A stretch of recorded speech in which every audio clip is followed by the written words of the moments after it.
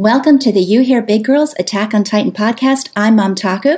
Sadly, my friend and co-host Luna is taking the month off, so I've invited two regulars from the cast of the Titans podcast to help fill in this month.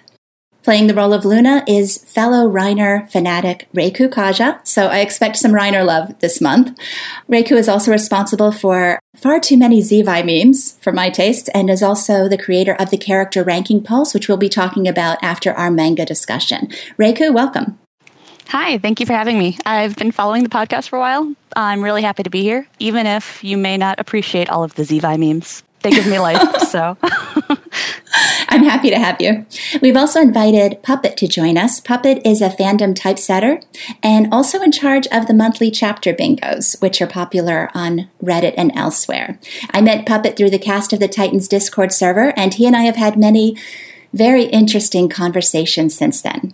Hi, big fan of the podcast. Really excited to be on. We have had a lot of interesting discussions, and I'm looking forward to the interesting discussions we'll have today as well. Yeah, basically, Puppet and I disagree fundamentally on most things in the story, but it always enlightens me, so I appreciate that. Anyway, thank you for joining the podcast. Thanks for having me. Chapter 113 was entitled Savagery, and I think if ever a chapter lived up to that word, it was this one. Flock, Zeke, and Levi all displayed various forms of violence, brutality, inhumanity. It was not an easy chapter to look at. And we only published the chapter poll yesterday. It hasn't even been 24 hours, but so far we've had almost 1,000 responses, and it looks like chapter satisfaction is down. I think last month's chapter, 77% of the fandom gave it a 5 rating. This month, that number is only 61%. So a significant decline, but still well-liked. Puppet, Reiku, what did you guys think? Was this chapter what you expected? Well, for me, I remember I gave 112 a 5-star rating, and I gave 113 a 4-star rating. And that's just because 112 is probably my favorite chapter of all time. But 113 was explosive, and it really took me by surprise. I didn't expect to be as moved by it as I was. And I'm honestly just really excited to see where things are going. And I had the same ratings for the last 2 chapters as you. I had 112 as 5-star, and this one I just barely gave a 4. It was a really action-heavy chapter, and I enjoyed that aspect a lot. My highlights from the chapter, though, were the little tidbits of the important information we got from Zeke, mostly, and the chapter started off swinging with information by showing the effects of Zeke's scream and how it affected Pixis and the others. Yeah, that's the amount of information we got in this chapter is actually really nice, considering it was such an action-heavy chapter, because, as you said, it did open with a lot of information about Zeke's scream, how it works, and we learned that there's a distance factor, but then it also closed with some big information as well, which we'll probably talk about later. Yeah, in the poll we asked, and Reiku, I guess I'll go ahead and welcome you officially to the chapter poll team. You joined us this month, and one of your questions that you suggested was, how did Pixis know about the wine? Because it definitely seemed that when that jolt went through him, that he immediately made that insinuation that it was Zeke's responsibility. Let's see, the poll, 42% said that he did not know about the wine, but suspected that Zeke was titanizing people. And 25% said Pixis is just a smart dude. I think that was my pick on that particular question. Mine as well, yeah. I think for me, the only reason why I think that he was led on to the wine in particular is because they were all led to believe that there was this side effect when you have been given the Zeke juice, that you just kind of become catatonic and you can't function, because that was the lie that he sold everybody that was discussed, last chapter. So him knowing they did it and immediately jumping to that conclusion was what made me think that maybe someone tipped him off. My guess is he might not have known about the wine specifically, but just due to the way the electricity and all that happened to what they know about Zeke's scream, he put together that this is somehow Zeke related, and that might be all he has at the moment. Yeah, I think his exact words were that he didn't feel the cup dropping, those were not his words, but that was the implication. So he absolutely lost control of his body for just a few moments. When you guys saw the leak panel of the teacup dropping, did you think it was Levi's too? I thought that was... Yeah. Yep. Definitely. Yeah, it was a tease there on Isayama's part, a good one. So we also asked that since it's been confirmed now that Pixis, Nile, and many, many, many soldiers have consumed the tainted wine, do we think eventually in this story they'll become Titans? What do you guys think?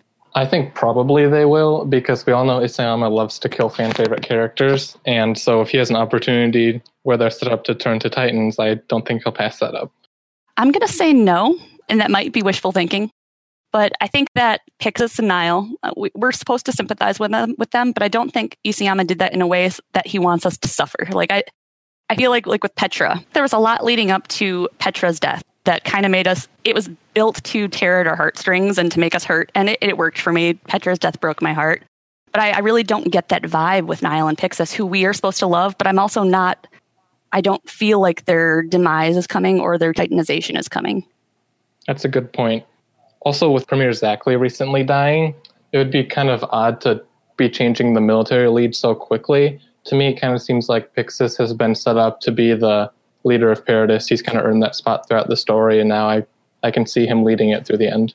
And there's also the fact that, he was like, let's surrender to the Jaegerists. And, he maybe did that because he was led on to this kind of plot, and he has been kind of tipped off that this is how he can avoid being titanized. I don't know. It's hard to say. I think, too, there may be an element of self-preservation there, but I think, too, at this point, Levi knows what Zeke is capable of, and Levi is going to do everything in his power to keep Zeke away from population areas. Anyone who might have drank that wine in the last 4 years is potentially a Titan, and someone else he's going to have to kill. And so I would imagine he's going to do everything in his power to keep Pixis, Nile, and the entire MP away from the conflict. I hope he's successful with that. Me too. And that's partially because, back in Uprising, I think it was, Irvin was talking to Nile about how he also fancied Marie and how Marie ended up with Nile, and I'm just like, I don't want Marie to lose Nile as well. Like, she got the better guy that, I don't know. Yeah, she got the family man, which is what she wanted, so. Irvin chose his duty over her, and Nile didn't. So I want them to be happy. Yeah, Pixis and Nile have been two of my favorite side characters for a while now. Pixis especially, since he has a big role in the first arc. So I'm glad they're finally having a big role in the story again, and I hope that big role isn't just to die. Ouch, Puppet. Yep, and also during Uprising, it's pointed out that Pixis's priorities aren't necessarily like power. He wants there to be safety for the people. He's not like Zackley, who was like, well, I'm just waiting for an opportunity. Pixis was a lot more cautious in Uprising. Yeah, I think Pixis throughout the manga has been painted as just a genuinely good guy. He's not been painted perfect. He's definitely somebody who has been hesitant to make decisions because his overwhelming concern isn't necessarily what's right for everyone. It's what's right for the people at the moment, which I think is very understandable for politically smart characters and also those who are just sick of bloodshed. So, he's been presented as somebody who's reasonable and cautious. He reminds me of General Grumman in Full Metal Alchemist, somebody who definitely has their selfish side, but really wants the best for things and is hoping for a brighter future. And Nile, too. People say what they will about him, but he's genuinely somebody who cares about people. So, and these are the kind of, if this manga is going to have anything other than a horrific ending, these are the kind of people that need to be leading the world. Yep. When whatever goes down, goes down. I think there are very clearly two types of people in this manga. There are people who put the greater cause above the people they care about, and there's people who put the people they care about in front of the greater cause. Mm-hmm. So somebody who definitely puts whatever his greater cause is ahead of the people is going to be the first topic we're going to talk about, the first example of savagery in this chapter, and that would be Zeke. And I would like to start by just getting everyone's brief thoughts about Zeke. What do you guys think about him? Reiku, what do you think? I'm pretty solidly in the middle with how much I like him. I'm very intrigued by him, though, and I don't make any apologies for the horrible things he's done. But I also hesitate to just say, oh, Zeke's a villain, he's a terrible person, I want him to die, because I think that there's maybe a chance that all of his actions will end up being justified in the end, and that we just don't have the perspective to see that yet. My thoughts are very similar to Raikou, actually. So basically take what she said and then add on that I really enjoy his goofy Mimi side that we saw, especially during the Marley arc. I find him really enjoyable to watch. I like how he's a mastermind type villain, but also as we see this chapter, he's not the stereotypical perfect mastermind. He messes up a lot. And I also think he does have a bigger plan than we know at the moment. Yeah, like Raikou said, that doesn't excuse his cruelness he's shown in the past. Yeah, I can't stand, he just makes my skin crawl. And something I've complained about in this manga. I mean, I love the fact that these characters are all very gray and that they have their redeeming qualities. Since we haven't seen any, as far as I'm concerned, any redeeming qualities in Zeke, I am enjoying very much hating him and a little nervous about next chapter because I would like to keep on having at least one character in this manga that I can just feel, unconflicted about. And he's somebody that I just don't... I mean, I know you guys don't justify his behavior as well, but aside from the humor that Isayama manages to give his character, I find absolutely nothing good about him. He's terrifying, absolutely terrifying. You say that you're worried about next chapter because you really enjoy hating Zeke. Are you worried he's going to die or meet his end? No, I'm wondering how humanized. I think Isayama always tries to humanize his villains. I think he tried that with Rod Reese a little bit, with Sanes. Those always fell flat for me. I was never able to sympathize with them or see any silver lining to what they did. He was very successful with Kenny. Kenny's a character I hated that I still think he's a terrible person, but he's a character now that part of me loves, and I just don't want to ever have any part of me that loves Zeke. So that's totally selfish and silly. But him and Corinna Braun, let me just hate these people. Let me have some target, because this is a hard manga. We go through a lot as readers. Give me one outlet for my rage and let it be this person. So yeah, I don't know if we'll get into predictions at the end of this chapter, but I know for a fact Isayama's going to try to hurt me or make me hurt for Zeke, and I am just not going to do it. Famous last words. It'll be really hard to keep hating Zeke if he continues with that adorable little baby face that he had at the end of this chapter. I'm going to X that one out of my tankobon when I get it. Next chapter we'll get some toddler Zeke. Playing with his little monkey toy. I know we can't compare suffering, but the characters I think that have had the most horrific backstories are certainly Reiner and Zeke. I mean, it's impossible not to feel sympathy for Zeke, for what he went through as a child. But there are just enough characters in this manga that went through truly horrific childhoods that actually grew up still caring about humans.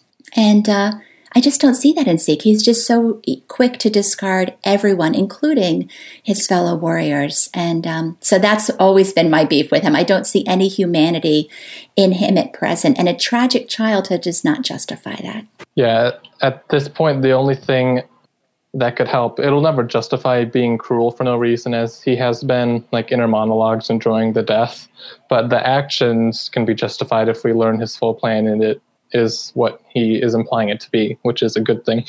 Yep, and if it does end up justified, then maybe him enjoying it could be chalked up to, just the horrors of what he had to do to accomplish what he did got to his head. And I mean, that might be making excuses for him. I don't want to plead insanity for Zeke, but I mean, if that is your goal, if his goal is to save the world or whatever their ultimate goal is, that's some greater good, then having to do these horrible things to reach that would probably mess with your head. And I'm willing to chalk up, the baseball talk and making a game of all the killing as a coping mechanism. We've seen plenty of characters who have had some coping mechanisms that are dark, I guess.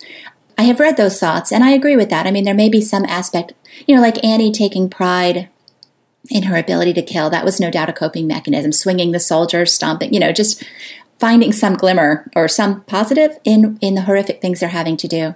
But Isayama's done such, I think, a marvelous job of making Zeke multidimensional. Well, really, except for acknowledging Eren as his brother, not showing any compassion. So I'll be interested.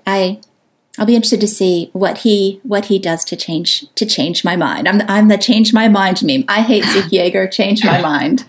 We'll see what happens. I do think we're going to see some Zeke compassion next chapter with some of those flashbacks. But yes, but will it work? We'll find out. Next episode. So we'd asked in the poll whether or not Zeke's internal monologue affected feelings about him. And that was really remarkable this chapter, that we got so much insight into Zeke's thinking. And the majority were completely unchanged. I think 1/4 of the fandom at this point does view him more favorably. And one of the big conversation topics that I saw browsing around on Tumblr and Reddit were people wondering if Zeke had explained his plan to Levi. Was there a chance Levi would have understood and they would have worked together? What do you guys think? I don't think that there's a way that Zeke could explain any plan to Levi that would make Levi trust him. Like, even if his plan made perfect sense and it seemed totally innocent, I don't think Levi would ever trust a word that Zeke says, because of their history. I agree. I think Levi might understand the plan in theory, like he might understand all the strategic points of it, but he might not, he certainly wouldn't agree to execute it because he doesn't trust Zeke, as well as he might just have a different moral standing point that this is the action that needs to be taken. And I mean, their plan obviously involves Aaron and Zeke meeting and using the coordinate in some way. I mean, Zeke can tell Levi that they want to use the coordinate one way, but it doesn't necessarily mean he's going to do that. I mean, there's no guarantee they're going to do what he tells Levi. So why would Levi trust Zeke, who's done all these horrible things from his perspective? Yeah. Something interesting that Zeke mentioned is that him and Aaron want to meet up at a certain time and place, but I'm not really understanding how that's flowing with the fact that the Jaegerists are specifically trying to find out where Zeke is and going there. Yeah, I noticed that too. That was a strange thing. We talked about this, I don't know if it was last month, 2 months ago, that there did seem to be a timetable. Like, I had questioned why the brothers didn't run off immediately when they got off the airship. Nobody could stop them. Aaron could have left that prison cell at any point, but they definitely needed time to do something. And I've speculated that, maybe it was to build public support. Maybe it was to get the pieces into play. There's something about the timetable that I'm not getting either. And like you said, Puppet, the logic of, take us to Zeke, and then Zeke's saying, I can't wait to meet you at it might indicate that the Jaegerists don't know everything. Yeah, that the Jaegerists and Aaron are more disconnected than the name might imply. Aaron as well had another point that Zeke brought up about him this chapter, and that's that he's the only other one who understands this plan.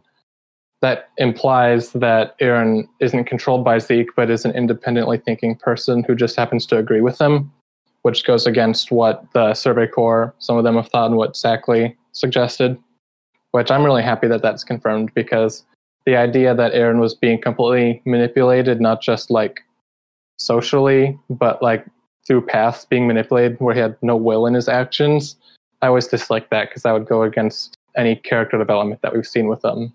So I'm glad he seems to be independently thinking, but that also means he has a higher moral blot on him since he chose to do everything he did. I'm actually starting to think that Zeke trusts Aaron more than Aaron trusts Zeke, and that maybe Aaron is pulling more strings than people think he is. And that's partially because we have seen pretty much zero of his point of view this whole arc. So what he's thinking is obviously very important to what's happening.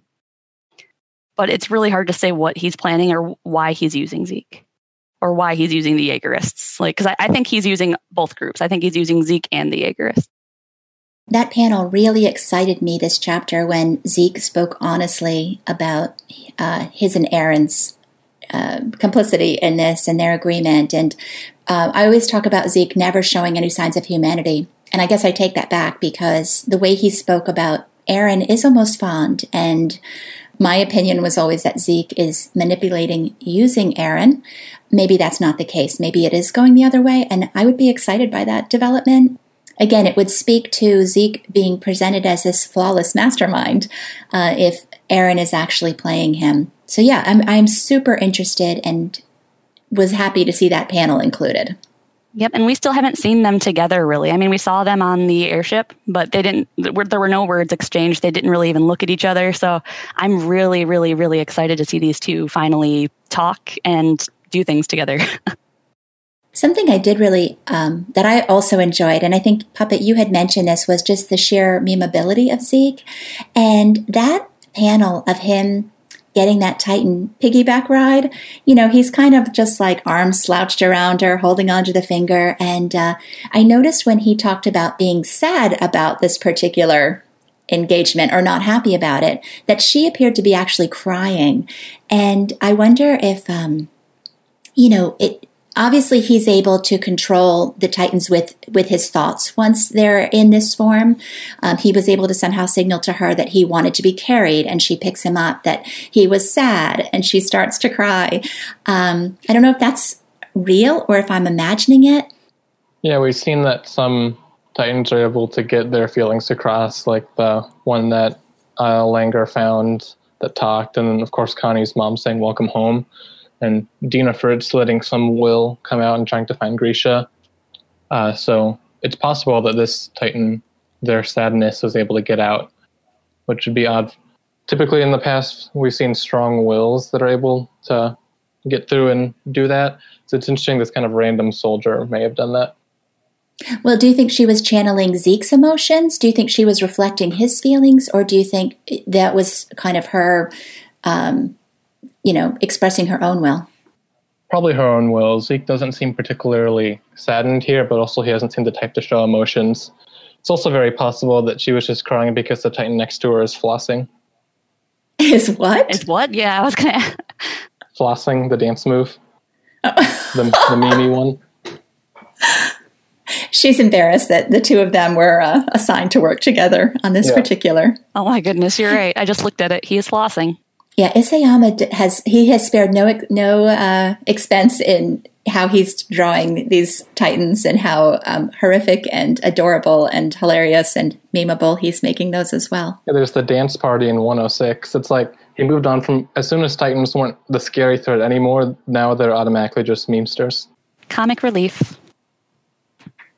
It's amazing how we get those moments in something this dark. But again, even though the female Titan in this particular panel, it's like he's enjoying spending time with her. I mean, his immediate reaction to rip her head off and stomp on her body, just another one of those moments where I'm just like, I'm absolutely stunned at his complete lack of humanity. I mean, he spent a solid month with that soldier too. And granted, she's an enemy soldier, but how can you be completely unmoved at the plight of people after a month? And he said it in 107, like that he's been responsible for killing so many Eldians, and they're the people that he's supposedly on the side of, and that he said it's what he felt he needed to do. And he said that he was tortured by it, but I mean, we saw how he acted this chapter too, so. Yeah, Aaron Kruger also sent thousands of Eldians to their deaths. We didn't get to see that, so he was likely stoic during it. We don't know if he had internal monologues enjoying it. It didn't seem like it. But for all we know, he did as well. But from what we have going off now, Zeke just seems like a cruel Kruger. When Kruger was talking to Grisha, he told Grisha that he felt bad for torturing Eldian after Eldian after Eldian, like the people that he was supposedly serving. So, I mean, Kruger also expressed that same kind of pained feeling about what he had to do. But Kruger actually expressed regret.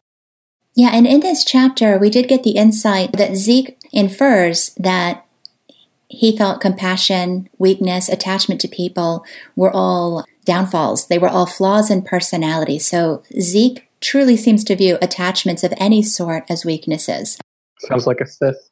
Sounds like what? A Sith Lord from Star Wars. Are you guys also seeing the Star Wars parallels, like the Anakin, or Aaron being Anakin? Are you guys picking up on all that too? Is it? I'm actually not a big Star Wars person, but okay, I can kind of see it. Yeah, I definitely am feeling the Star Wars parallels here. I'm bigger on the Guardians of the Galaxy parallels, just because I've been obsessing over that, supposedly influencing the ending. So I've tried so hard to try and think of how that can work in this story, and I just can't think of anything that is concrete. I've got an elaborate theory, but it's really crazy, so I'm not even going to get into it. Well, you have to at least tell us like whose character Aaron correlates to and Levi's. And Aaron is obviously Star-Lord. I think Zeke is actually Star-Lord's father, if we're referring to Guardians of the Galaxy 2. The long-lost family member he didn't know he had until very recently. That leads him astray, kind of. I think Reiner is Yondu, the disgraced hero who eventually ends up saving the day. And yeah, that's the really short version without me pasting my 5-paragraph essay.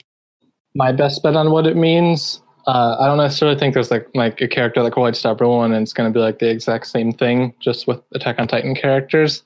I feel it's just the general way that final act is structured. Both of the movies end with like 3 forces together. Like the first one ends with the alien force, the people defending the home planet, and the Guardians. Those 3 forces, and the second one ends with the main villain, the Guardians, and then that like group of golden people.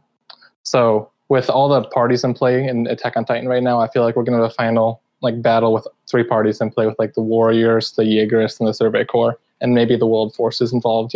Just all these forces going at each other. I know that's something that Luna's excited about, me too, the chance of the Warriors and the Survey Corps needing to join forces to stop a bigger threat. Or, anytime enemies have to come together over a common goal, it's always exciting to me. So I don't know if that's the direction the story's going to go, but it does seem that, everyone at this point is afraid of what Zeke and Eren can do with those Titans. So it may be that alliances are formed, temporary alliances, which would be wonderful to see. Yeah, I agree that the Warriors will likely end up just talking things out with Armin and the other Survey Corps. I hope so. Yeah, me too. So let's move into the second savage person, and that would be Levi. And who would have thought the most controversial part of this chapter would be that Levi was able to quickly defeat Zeke? I don't know if that was just on Tumblr and Twitter that I saw rumblings of this. Did you guys hear any of that controversy? Did you see any of I think people were actually expecting Levi to die this chapter or be critically injured, and were very disappointed that he wasn't. Well, I was actually following the leaks when they were coming out, so I definitely was hearing all of the, oh my gosh, Levi's going to die, and part of that was because of the leaks that dropped when they did. I didn't really expect him to die, especially not in the second to last chapter of a volume. But I also don't think that he's overpowered or that it was too powerful for the situation or that he took down Zeke too quickly. I understand the idea of the controversy because this fight has been built up so much, and Zeke especially has been built up as such a mastermind. The fact that he made a simple mistake and got taken out so quickly, I can understand where people are upset and not having like a fair, even, long, drawn-out fight. But like I mentioned before, I really like how Zeke has been built up as this 11 out of 10 intelligence mastermind, but he's not just your typical, always everything's going to plan Kaikaku type villain. He may have all that intelligence, but he doesn't have any emotional intelligence whatsoever. And so that's what's led to the downfall of all of his plans. Because of the controversy surrounding this, we put a lot of focus on that in the poll, because I was super curious about whether or not people were disappointed in this or thought that Levi was being out of character. And actually, there was very little support for that. Only 11% of people have indicated that they thought Levi was too overpowered to the point that it hurt their enjoyment of the story. So 11% is still a significant chunk not to be ignored, but certainly not the majority. And only 8.6% at this point have thought that his defeat of Zeke was unrealistic. So there is a segment of the fandom that believes that. And but, the majority, I think it shows a lot of support for Levi. In fact, we later asked about sympathy, or which character we felt the most sympathy for, and Levi is overwhelming at this point as being the character that we think has suffered the most. Another question we asked was about the slice and dice of Zeke's legs, whether that was cruel or they were disappointed in Levi with how savagely he treated Zeke, and only 3.6% were disappointed in him for doing that. Most everyone else had some reaction that seemed to think that they didn't condone it, but they got it, and that, Zeke had it coming. Yeah, that's one of those things that, it's cruel because it's kind of torture, but it also makes logical sense not to let him fully regenerate so he can't transform. And that's where I end up on most things, as we'll discuss in a little bit as well, I'm sure, with Flock doing having some savagery as well. But when something makes strategic sense, if it's cruel to someone else, I will condone it typically in this story if it's done to someone who isn't built up as someone we're supposed to like. But if it is, then obviously you naturally want to rally against that. And I kind of saw that with Zackley being killed, and that wasn't as big a deal. But Keith gets beat up, and it hurts a lot more because we care about Keith. And so that's how I feel about Zeke being cut up thing as well. Since we haven't built that much emotional attachment to him, he's been billed as cruel. It's natural to not care that his feet are being cut up. And in this situation, I don't necessarily feel bad for Zeke for having his legs cut up or anything. Because, Levi has a really good reason for doing that. He explained it. He wants to keep him from being able to shift or, take back any sort of power in the situation. I've seen some talk that Levi is kind of regressing into his no regrets self, where he was a little bit more brutal and darker. And, he's not the same Levi that we've come to know over the years. Mom Taku, you're kind of the Levi person in this podcast. So I kind of want to hear your thoughts on that specifically, because I mean, that was really interesting to me that we have seen a darker side of Levi recently than we've seen in a long time. I think that darker side was always there, though. I also have seen that where people think that there's been a regression in his character, but I think the one defining thing about Levi is that he's I hate to use the word hero because it's hard to define anyone in this manga as truly heroic, but Kenny's speech about everyone being a slave to someone, Levi is definitely a slave to heroism and feeling like he needs to use his power for the benefit of humanity. That's how he was lured into the Survey Corps, was let's save humanity together. But he's never had a moral compass when it comes to violence. He's never set himself up as, a role model for people. That violence, emotionless when torturing Sanes, a couple extra punches in the face when he was interrogating the military police, choking Historia. This guy, I don't see that this is a regression. I see this as just he has never had an issue being violent. And maybe now he's just letting it out a little bit more obviously because he's got the object of his affections right in front of him. So, one thing I have long believed is that the reason Levi is babysitting Zeke in the forest is because Levi has requested this assignment. Levi is waiting for the opportunity to kill him because he promised that he would, and because he hates the guy and doesn't trust him. So I feel like for a month, he's been sitting there watching this person, waiting for a mistake, waiting to let all this aggression out. And the minute he found out about Zackley's murder, he had his in. And transforming his 30 comrades into Titans, it was permission to do exactly what he wanted to Zeke, which he clearly enjoyed doing. I'd take that a little further and say he didn't get to do exactly what he wants to do to Zeke yet. And he made that very clear too. So it really was hard to look at. I don't know what to say about the art. On the plus side, the art in this chapter I found sort of delightful because of all the sound effects that were used. You were saying, Puppet, that we don't often get that? Yeah, Kodansha really stepped up this month. Sometimes they don't fully do sound effects, and this month they did. I also didn't notice any typos, which previous months, as we all know, we've had like a dozen typos and just like a paragraph just in the middle of art and stuff like that. So overall, I was impressed with their handling of this chapter. Woohoo, they proofread this time. They did, and one of my friends kind of just as an aside mentioned to me that it was an homage to Stan Lee, which I thought was kind of a fun thought, that this chapter they really worked in all the fun sound effects to kind of give homage to a man who has done so much. So that part of the design was great. Some of the really horrifying images we saw were very hard, and I have some friends who can't even read this chapter because of how graphically it was drawn. What's it called, like trypophobia with the way Zeke looked, Yeah, Reiku, what was your, how did you equate how Zeke looked? Like a piece of pizza with the cheese pulled off, and I can't take credit for that. That was somebody on Reddit, but I love that description because it's perfect. Yeah, that's, that is exactly it, though. Yeah, I can't think of a better way to make people imagine what Zeke looks like. I noticed on all the sound effects, at the very end of the defeat, there's one panel of the female Titan that Zeke ripped in half. It's the tiniest sound effect there, but there's a little tiny twitch from her dismembered jaw. And I was like, they really had fun. Somebody had fun with this. I wonder if we have a new translator now. Something else I noticed about the translation, it was much closer to the fan typeset by Organic Dinosaur and the Jimmy's Box team. There were only like a handful of very minor differences I noticed. Typically, some major things changed between the fan version and this version, or Organic Dinosaur's version and the official version. Typically, it's due to the fact that the official version is worse than Organic Dinosaur put more time in, but this month they were pretty on par, so I was really happy to see the official finally step up like that. Maybe that's just the result of so many bad months that they were like, you know what, maybe we should finally step up our game and get things right for the official version and not get shown up by some unofficial fan typeset.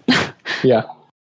It'd be nice to think that they've paid attention to our complaints, because I think we've all been very vocal about some missteps in Kodansha recently that are, especially since they're obviously cracking down on the fan translations. Part of the reason those things are happening is because they're not being careful enough, not giving it any attention, or just not doing a good job.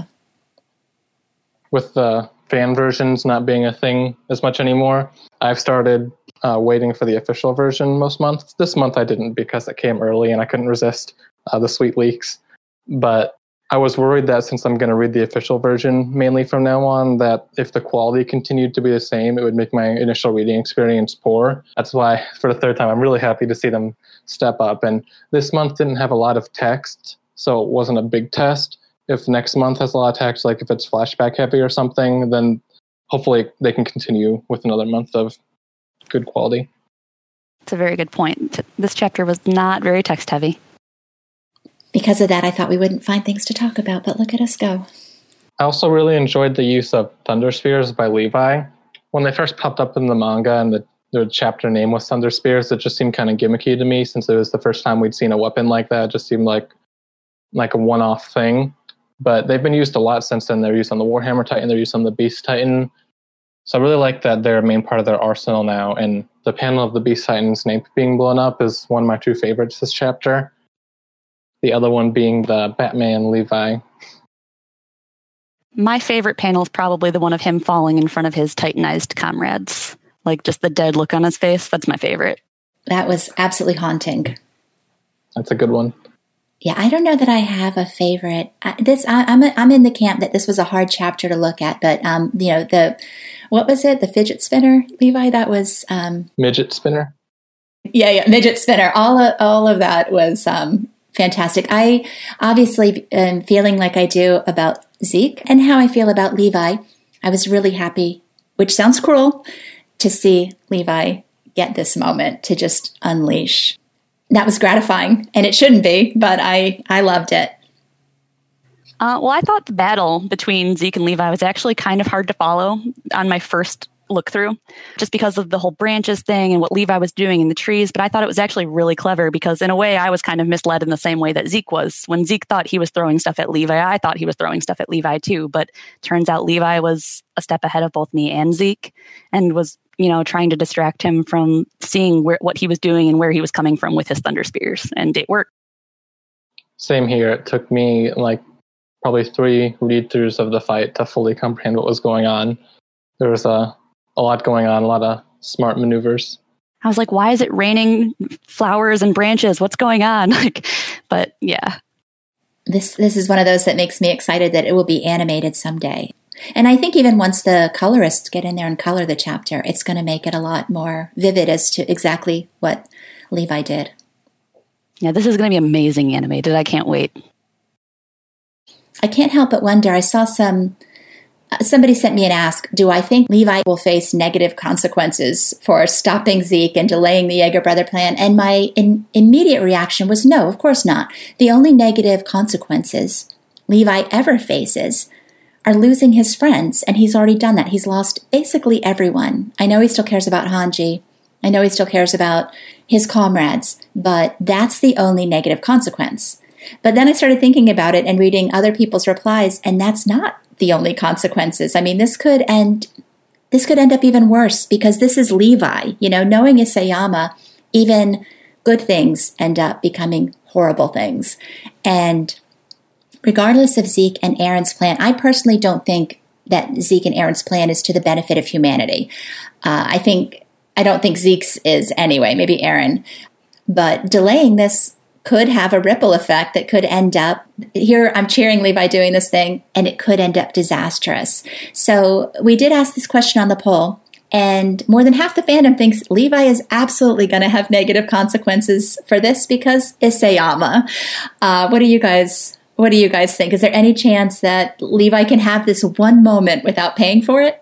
I think that's actually the point. I think this is Levi's one moment. And I know how cynical that sounds, but when I was reading through this chapter and when I was getting the leaks and everything and everyone was worried about Levi's death, I wasn't really concerned because like I said, it was the second to last chapter of a volume and it didn't really seem like it was his time to go. But now it's really interesting that what I'm seeing happen in the fandom is that people are not worried about Levi at all anymore. Everyone's saying wow, Levi's going to live to the end. Levi's going to survive. but the way I've kind of been reading this whole volume, volume 28, is it's been very focused on Levi's character. Like we had chapter 112 where it showed his comrades, all the people that he cared about that he's lost, with special emphasis on Erwin. And we've also had this chapter now where it looks like a victory and everyone's like, oh, we can rest easy, we can exhale. Levi's not at risk anymore. And I'm really thinking that it's all leading up to a really, really heart-wrenching chapter 114 in which Levi is no longer going to be with us. And how's that? I actually think it might be Eren that does it. I'm not sure how or when or where. But I mean, we were just shown in, I think, chapter 112 that Levi he doesn't want to pass off Eren's Titan. He says he believes in him. He doesn't want Eren to die right now. And so it would just be kind of a big gut punch if Eren, upset about Levi getting in the way of his plan or Levi interfering with it, gets rid of Levi. And it just so much emphasis was put on Levi this volume. And volume 28, I'm thinking, is going to be a Levi send-off volume. Is this volume 28? I believe so. Is it? Okay. Yep. Ask our resident trivia man. All I want, I expect Levi will die before the end of the manga. All I want is, when he was talking about Eren last chapter, he put his hand to his head and he said, was this all a cruel joke? All I want is for Levi to die, not thinking that his life was a cruel joke. Like knowing that everything he's done, all the mistakes he's made, all the choices he's made, have ultimately resulted in something good. And I want that for Reiner as well. If Levi was to die believing everything was a cruel joke, I just think that would be incredibly cruel, and far more cruel than is fair to the fandom at this point. What do you think about that? Do you think Isayama cares what? I think Isayama likes to make us suffer. Erwin got such a good send-off, like I have no complaints. Sasha, a cruel death, but, a kind of send-off that showed love and compassion in both instances. I would hate to think that Levi, who is arguably Isayama's most successful creation, would not be sent off knowing he accomplished something. And Eren killing him would absolutely be a cruel joke. After he'd mentored him and helped him and protected him for 5 years or whatever. I feel like it would be interesting if Eren does kill him, to be in the same chapter as maybe some flashbacks explaining Eren and Zeke's full motives. Because if Isayama wants to keep them as the villains in the story at the moment, if we had a whole chapter explaining their motives, we'd come out of it feeling like they might have good reason and they might be the good guys now. But if we hear their motives, they're good, but then they kill Levi, then they'll be in the same spot that Isayama wants us to have them in. I am also in agreement that I think if Levi dies, it will be at Eren's hands. And I just find that I'm just completely incredulous about it. That's my fear. That's what I absolutely don't want happening. So, but yeah, I rarely get what I want in this manga. Do you think it will be Titan form Eren or human form Eren? I think it'll be human. I haven't thought about it. I'm not sure. I think it would be I think the most painful way it could be done is if it's human Eren. And Levi doesn't fight back. Because I don't think Levi would try to kill Eren before Eren tries to kill Levi. Like maybe Levi won't be prepared for it. I'm not sure. I've pictured it as just like a human Eren stabbed in the back and Levi doesn't really get a chance to do anything. But that seems like Mom was talking about getting a good send-off, that seems like unnecessarily cruel. Like it seems like if the point of the death was that it was a uncelebrated, meaningless death, then that would be how to go. Which I hope is not what happens. Yeah, Isayama's kind of moved away from meaninglessly cruel deaths. I mean, a lot of the deaths now have had meaning, and I kind of feel like Eren's been stabbing everyone in the back now for the last, year, or the timeline ever since he sided with Zeke. So I feel like that's already happened figuratively. I would hope that doesn't happen literally. I think this could be very powerful in showing us that Eren maybe isn't doing what we expect he's doing, or what the general opinion of what he's doing is, because there are a lot of people who'd be very, very, very shocked by Eren killing Levi. And people would then question, okay, whose side is he on? Like the people who think that he's, independent and not being controlled would have to stop and question, like, okay, why did he kill Levi then? Yeah. It's really dramatic. Can you imagine what would happen in fandom if that happened, though? It'd be explosive. If Levi does die in a meaningless way, I feel like it would be similar to Sasha's death because she kind of just got shot for no reason and then just died on the airship.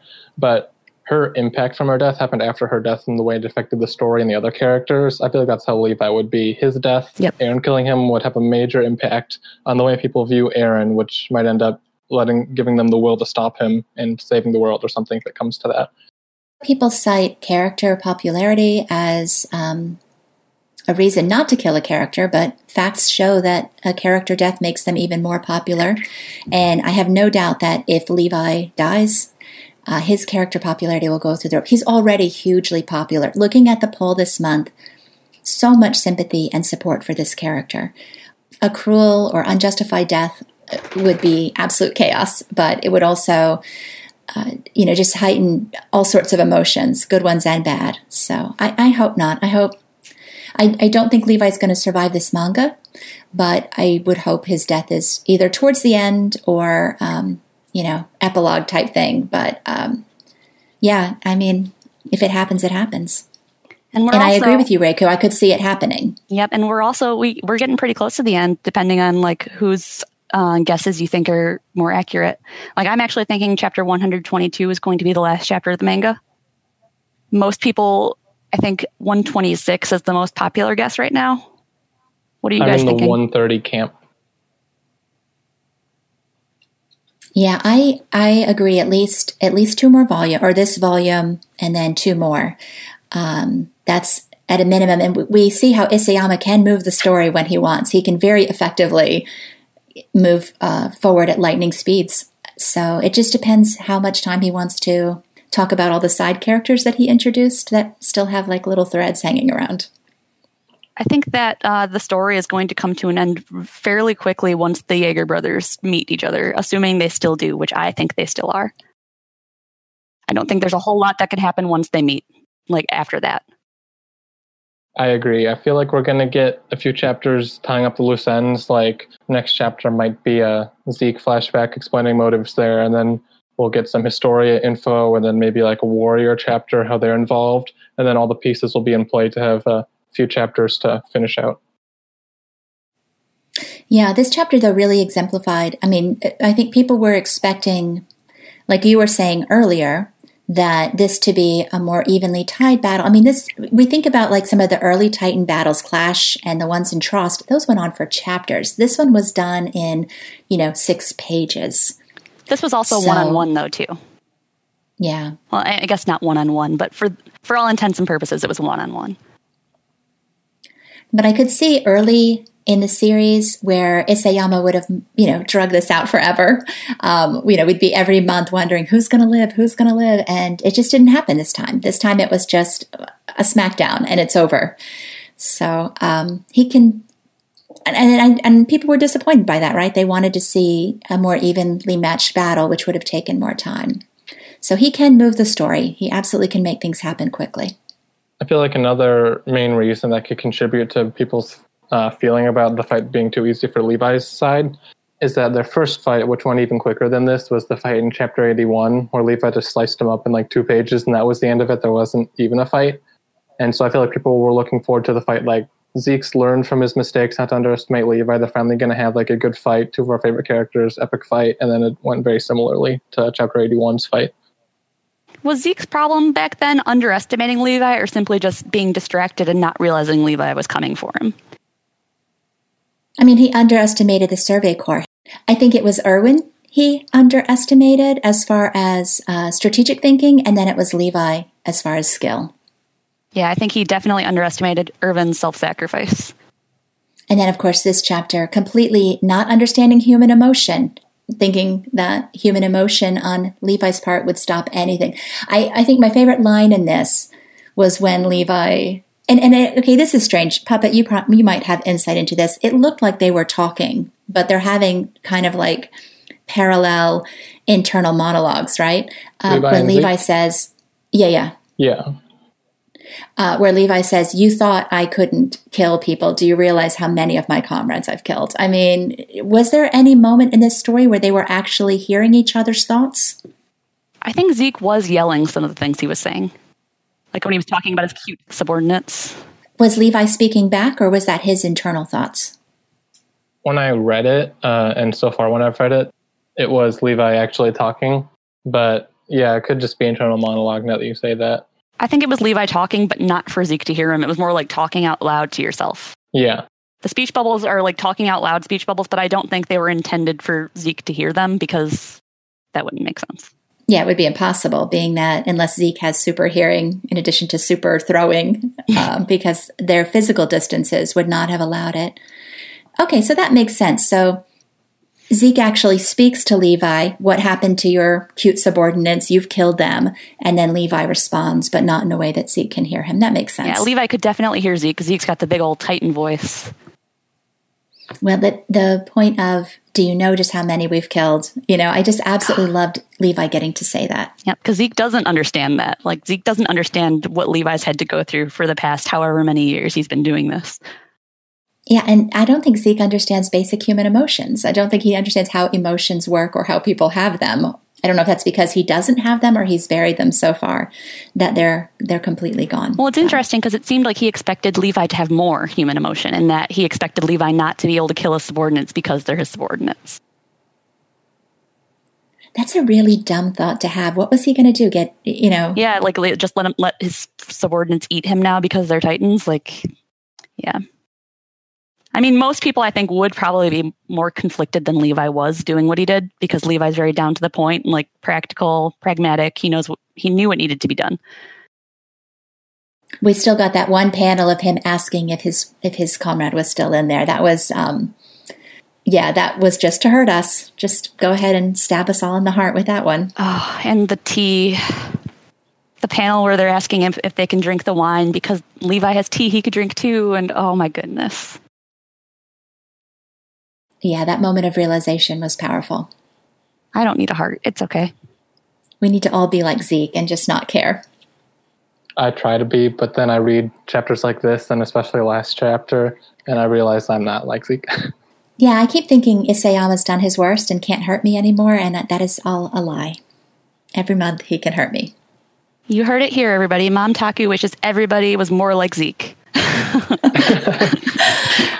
I wish we had a switch we could turn on the "this does not hurt me" switch. Click, and yeah. And then turn it off when we're done with our entertainment. So, end of the chapter. They are heading off into the sunrise together, which I hate even saying those words. Where do you guys think they're going? I've changed my mind on this so many times since the chapter dropped.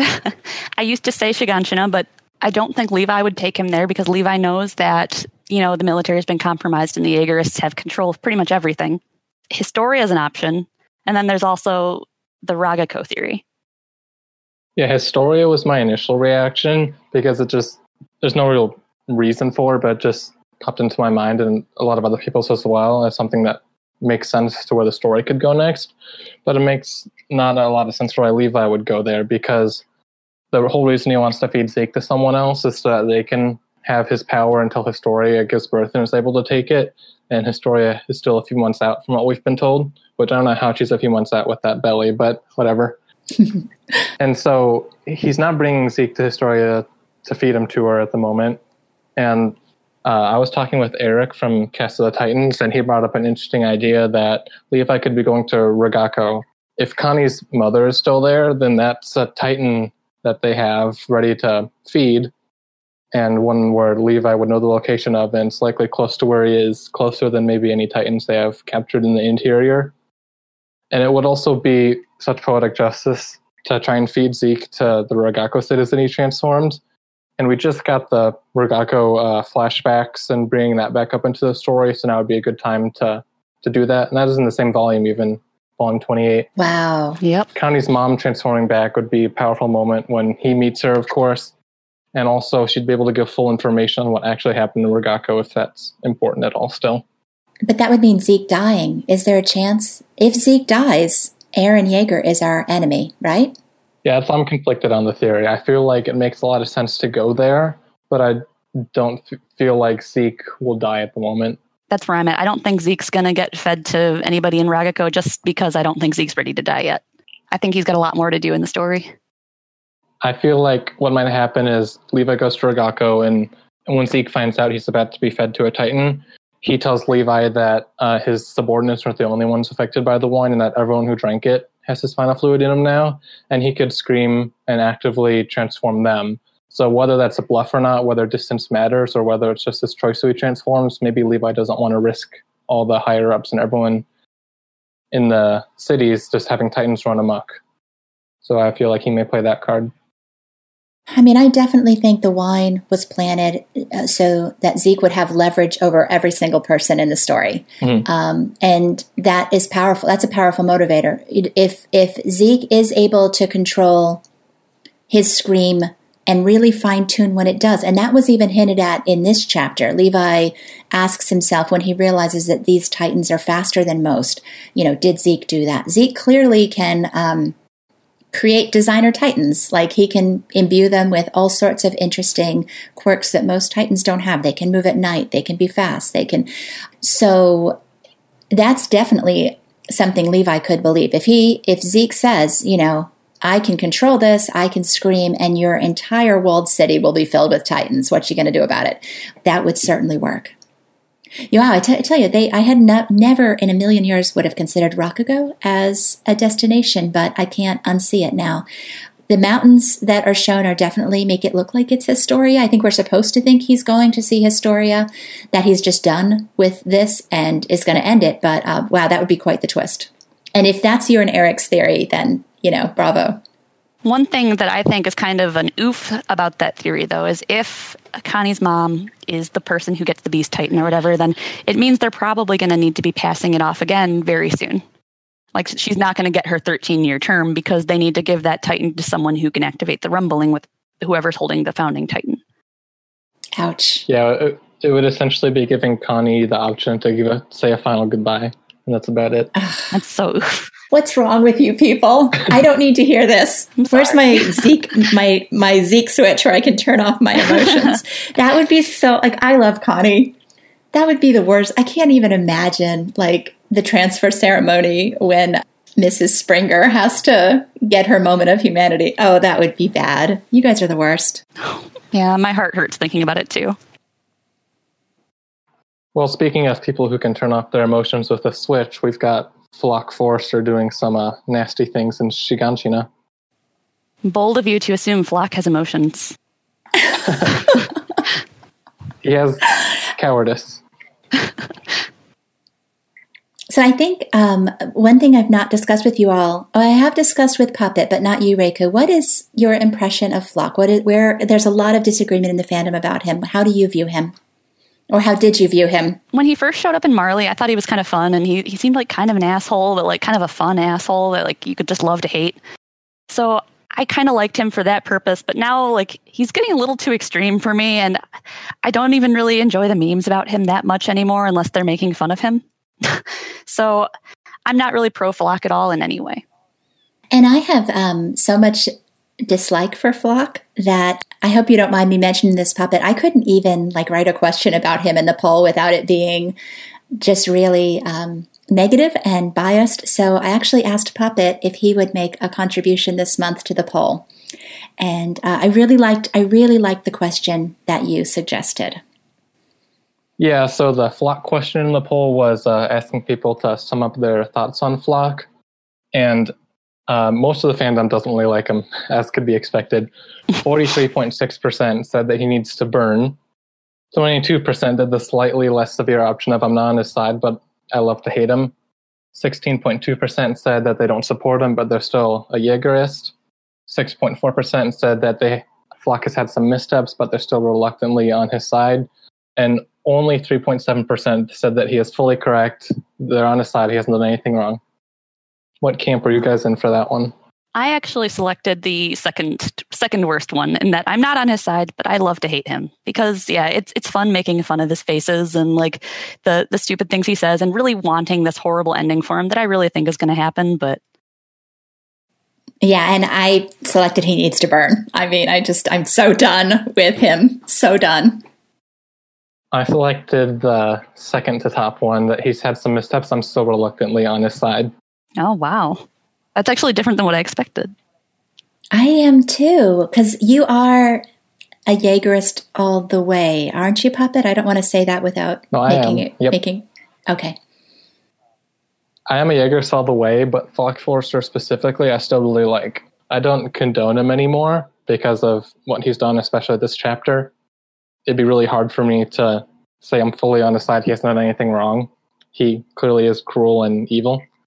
But that said, I still really like everything he has to say, and I think he's entirely correct.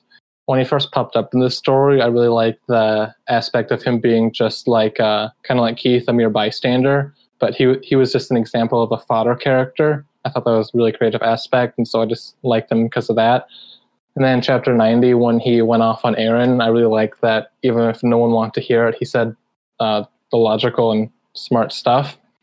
And then when he popped back up in chapter 102, I was excited to say I didn't forget about him since he was such a side character. And then his role in the story only expanded from there. And like you said, I am a Jaegerist all the way, and he was the main mouthpiece for them. And everything he said, I fully agreed with, that the rumbling need to be used, that the Survey Corps is doing things wrong and all that. So I agree with everything he says, but I've started fundamentally disagreeing with his actions. One of the things that we listed in the poll under memorable moments was, and not a lot of people have selected it, but I thought it was actually sort of profound. I didn't write it. I don't know who added it, but one of the moments cited was Flock being terrifyingly charismatic.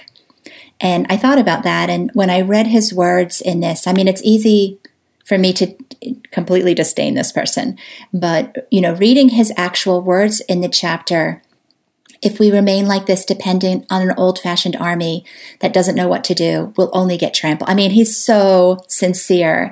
And to a point, I can read his words and, okay, yeah, that's true. Yeah, that's true. But then it just gets totally derailed at that point. So I am sympathetic to people who are Jaegerists all the way. It's a viewpoint I can see when I squint and read it without emotion. But totally got derailed in this moment. Charisma's not exclusive to good guys. That like Flock, it really seems like he's kind of an opportunist in the situation. Like there's this big like shuffle in power, and he jumped on this Jaegerist train, and he's kind of in a position of power right now. And it really seems like he's really just trying to flex those muscles that he has now. I feel like Flock's downfall will be his apathy. Because his whole thing is logic over emotion. And with his first big speech in chapter 90, that was what it was all about, is that the logical choice was Erwin, but they let their emotion take over and they took Armin. And that's been the mantra he's been stating ever since, which is something I agree with a lot, because it's kind of hard to beat logic because it's just laid out flat, there it is. But I feel like he's taken that too far. Logically, sure, you can have them beat up Keith because that would mean they're fully devoted, but with emotion removed, kind of like how Zeke was brought down this chapter because he didn't have the emotional intelligence to understand Levi. The 109th was fully on his side. They were buying everything he was selling. His charisma was working. The only time that they looked not to fully be invested was when he went that far. So I feel like he doesn't understand that is making people view him as a villain, whereas all of his good points were making them view him as the right person. His cruelness may end up leading people to not want to follow him. I actually really like that you mentioned the logic versus emotion in Flock, because, I mean, when we're first introduced to his character, I think it's RTS is when we first see him, is that correct? We first meet him in chapter 70. So we meet him, and he has these kind of cowardly moments where he kind of just dissolves into a sobbing ball of tears. Like, where he's just like, oh my gosh, I'm going to die. I am so scared. And then, like, with the suicide charge, like, it was the order that Erwin told everybody to do it. Like, we're all going to ride together because there's a reason for this. We need to distract so that Levi can take out the Beast Titan. But at the same time, there's all this emotion that's fighting that logic in that scene. And that's kind of like been in Flock from the beginning. It's logic versus emotion. Before, he was all about emotion. Now he's all about the logic. Yeah, for sure. I feel like Flock is still on the suicide charge. To go on the suicide charge, you have to put aside everything that you thought to do what you had to do to save humanity. And I feel like he's still on that. He's put aside everything. He acts like he's just living on borrowed time. He's like, I should have been dead, so I don't even care if my moral conscience is ruined. He's just going forward, like Aaron said, always moving forward. Sometimes always moving forward means not taking a second to think about what you're doing when you should. Yep, and he hasn't been ruled by his emotions since then, I don't think. He's been all about logic. I can agree with some of what you guys are saying about this. And I especially agreed early on. I mean, I understand why Floch became who he did. But going back to his introduction in the dinner before the return to Shiganshina, where I don't know that he admitted to being a coward there, or if it was later on that he admitted to being a coward. But, to my thinking, what is a bully, right? A bully is a coward who suddenly has power and uses that power to intimidate people. And what's happened is this individual who is very much a coward has now become a bully. And that's very difficult to watch. And Keith Shadis, while Keith Shadis claims he's not a special person, Keith Shadis' talent has always been to meet somebody and zero in exactly who they are in their core. And that's why he's able to do those assessments about people, why he's able to tailor his training to bring out the best in people. He knew, Armin was an intellect. He knew that Connie wasn't the brightest. His assessments of those kids are all completely spot on. And in this moment, Shadis points that out about Floch, that without the gun, without the army, he's nothing. And I was really happy to see that, because no matter how rationalized Floch's behavior is, it's when these characters do these horrible things and enjoy it. That's what always gets me. Seeing this bullying, this, making these recruits who clearly, I think 5 of the recruits stepped forward. The rest of them did not want to do this, making them beat someone to the point that they can't stand. All I can think is that's like warlord level of cruelty, like Joseph Kony, who would make people kill their friends and neighbors just to prove their loyalty. I see the logic. I do. I see where people are terrified that they're going to be destroyed, and yet, man, he makes it so much worse. It had to be Keith Shadis. I've wanted him back in the story for so long. One of my favorite characters, Bystanders, one of my favorite chapters and episodes in season 3.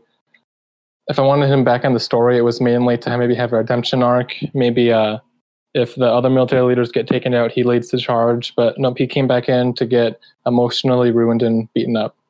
Thank you, Isayama. Look at how brave he was, though. I mean, we asked in the poll whether or not people believed Shadis taunted the new recruits. Was that an effort to protect Hanji and those recruits? 72% think that Keith was an absolute rock star in this moment. Well, nobody really thinks he thought he could take on all those recruits, right? Yeah, he's a big guy, but I mean, there's a lot of them. It wasn't realistic to say, they don't have a chance against me against these 20 kids. 20 trained soldiers. I didn't expect Shadis to walk away, yeah. But what a great moment for this man who thought that he wasn't special to kind of show everyone just how special he was, that he was willing to put his life on the line once again for innocent people. Yes, and to the effect of him not being special, I think that makes it even better that he was the one to basically tell Floch, you think you're special, but you're not. And that's why you have to point this gun at me to get me to do anything for you. Isayama isn't fully cruel. I really like that he didn't show us him being beat up. When the leaks came out and the text said that Floch has the recruits beat Shadis until he can't stand, I was like, that's going to be hard to see them continually kick him, and he takes the kicks. So I'm glad it was just a cut. Isayama knows what over the top unnecessary. Yeah, that's true. He gave us blow by blow of Zeke being completely physically decimated. But in the case of Keith Shadis, we have this moment of really heroism, bravery, protecting, and then lying on the floor. And I think that made it all the more poignant. That was really hard seeing him on the ground like that. I feel bad for you, Puppet. This is like a character. I mean, this had to have been horrible for you. Yeah, it's like watching my son get invested in drugs and go down the wrong path. Yeah, but it's even worse, though, because the drugs, it's not just harming himself, he's harming somebody you love. Your drug addict son is beating up your non-drug addict son. Yeah. I got to be a better father, Yeah, probably. Yeah, that was hard to see. And then Hanji's face, of course, when he says, let's go. Nobody wanted to see this happen. least of all not Hanji. I think she must be feeling completely helpless at this moment. Well, yeah, she had to watch it happen. She was there. She heard everything. I mean, think of how difficult that would be. Like, yeah, she had it worse than us.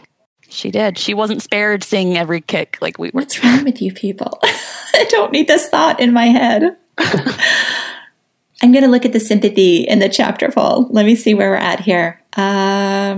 So we asked the question of who best exemplified savagery, and so far 70% have said Levi. And then later on, I think at the end, which character did this chapter make you feel most sympathy towards? So 51% Levi, 44% Shadis, 41% Hanji, 36% for the kids in jail right now, and 22% for Zeke. So I would say it was a success on Isayama's part that he was able to manipulate us on all of these accounts. Yeah, he's pretty good at hurting us. For the savagery question, I voted for Levi because the word savagery, to me, it imbues like violence, and the most hardcore violence was definitely Pizza Zeke with the cheese pulled off. When the chapter title leaked, it was a different version. It was Ruthless, and I feel like Ruthless would fit Flock better than anyone else. So I was torn between those two, depending on the translation. I still think Flock was the one that I selected, mostly because the stuff that he did seemed like it didn't have a purpose. Like, I think a lot of what he did with Shadis was to make a point, to say, look, I'm the one in charge. You're going to beat up this guy that was in charge to show that you don't respect the old ways anymore. Whereas, like, Levi with Zeke was very, very...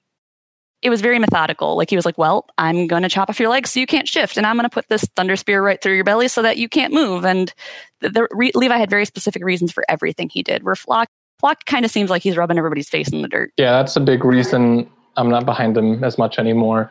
If Keith Shadis had somehow gotten in the way of their plan and the only way to execute this plan was to kill him, I would be really sad because I love Keith Shadis, but okay, he has a good plan in mind. He has to do what he has to do. But the fact that it was completely unnecessary is what makes it so cruel. Yeah, but it was like a way to solidify the loyalty of the recruits or something. Yeah. And I think there's actually like a psychological theory or something about that, isn't there? I mean, it's like I mentioned before, where they've used child soldiers in other countries. Part of the way that they get them to join their cause is by having them commit horrific crimes. Once a child commits a horrific crime, it binds them to the cause that they may or may not support. They have, a psychological tie to it, and they've done something to make themselves worthy of, or their fault that they're even a part of this. And that's all I could see when I saw these kids being ordered to beat Keith Shadis. And it's such an awful. I don't want to equate it as being the same, because what has happened to child soldiers in the real world is clearly not what's happening here. But that mentality of having people kill an authority figure, a neighbor, a friend, beat somebody to make them culpable and to implicate them and to force their loyalty is just so completely distasteful to me. So I'm with you, Reiku. I selected Flock for this. Only 17.8% of us did. And then with some of them saying like how Eren Yeager's the leader they need a strong leader who'll know exactly what to do. It almost feels like they're being set up to be disappointed. Maybe not that Eren is being set up to fail, but that they're being set up to be disappointed in what Eren's planning. Because I don't think that Eren intends to do what Flock thinks he's going to be doing. Yep. And there's also the fact that Eren doesn't seem like a leader. I mean, he's technically the leader of the Jaegers, but he's so far removed from them. He doesn't give inspirational speeches or anything. If you want to call him that, that's what Flock does. So it's interesting that they're looking forward to him being a good leader, and like you said, he'll likely disappoint in that regard. I've also heard people say that maybe these recruits are being set up to be the next batch of Flock's recruits that kind of got sent into the suicide charge in RTS. So maybe we might see something like that repeat itself with these recruits. Ouch. Yeah, that would be ouch. It would be interesting to have Flock set that up, but then he doesn't lead the charge, so it's obviously because of his cowardice. It'd be such a comparison to Erwin, how worse he is. Oh, that'd be amazing, actually. A lot of us are wondering how Flock's going to meet his end. We all know. I mean, we don't all know. We know nothing. It's very likely he will meet an end, and how will he do it? And if it's a direct response to his cowardice, I think that would be very fitting. My guess is that he'll be old school, eaten by a Titan alive. I feel like we haven't gotten one of those deaths in a while. I feel like, again, as a fan of his, I feel like he is deserving in the story of meeting an end to a Titan. I don't necessarily think it'll play out this way, but I think it would be interesting if Eren was the one to order his execution because he didn't approve of the actions Floch took. And of course, the only sighting of the 104th and of Eren are just a single page. Which was so disappointing. I like the Rockstar memes that were going around about how they're all positioned like a emo indie rock band. Call back to the Volume 13 cover where it looks like they're about to drop a hit album. That panel of Eren gazing out the window, do you think he's looking on what's happening in the training ground, or do you think he's in a different location at this point? Well, the training ground was in Shiganshina, and that's where Eren said he was taking everybody. So I'm assuming he's looking down on what's happening at the training ground. That's my guess as well, yeah. I'm thinking they might be in the military barracks at the training ground. Yeah, what is he thinking? That's the question. And I imagine meta has been written about his half-lidded expression staring out onto the training ground. I have no idea. There was a space on the bingo card this month called Eren's Cold Dead Eyes. And so without even saying a thing or being in more than a panel or two of this chapter, he managed to cross off a bingo space. It's the only thing he did this chapter. All right, so the chapter ended with a prequel, or what do we call it, a teaser about what's going to come next chapter, hopefully. Baby Zeke playing baseball with who we had referred to as Glasses Coon. Is that the name that the fandom had given him? Mystery Man, I think, is the official Wikipedia term that had been used for him, but Glasses Coon is also very common. Okay, so now we know his name is, are we going to pronounce it Xaver? How are you all pronouncing it? I'm doing Xaver as well. I'm just using Xaver. Xaver? Okay. So we get our first glimpse at Xaver and Kid Zeke. Do you guys have any kind of speculation about who this Xaver might be? There was a poll question about that, right? And I think I agree with the majority of the fandom here. The majority of the fandom, I think it was, 84% think that he's the former Beast Titan. 28% think he is was associated with Kruger. And another 51% think that he encouraged Zeke to rat on his parents. I think I checked all three of those. Yep, I checked all three of those as well. Okay, I am in the minority on this one.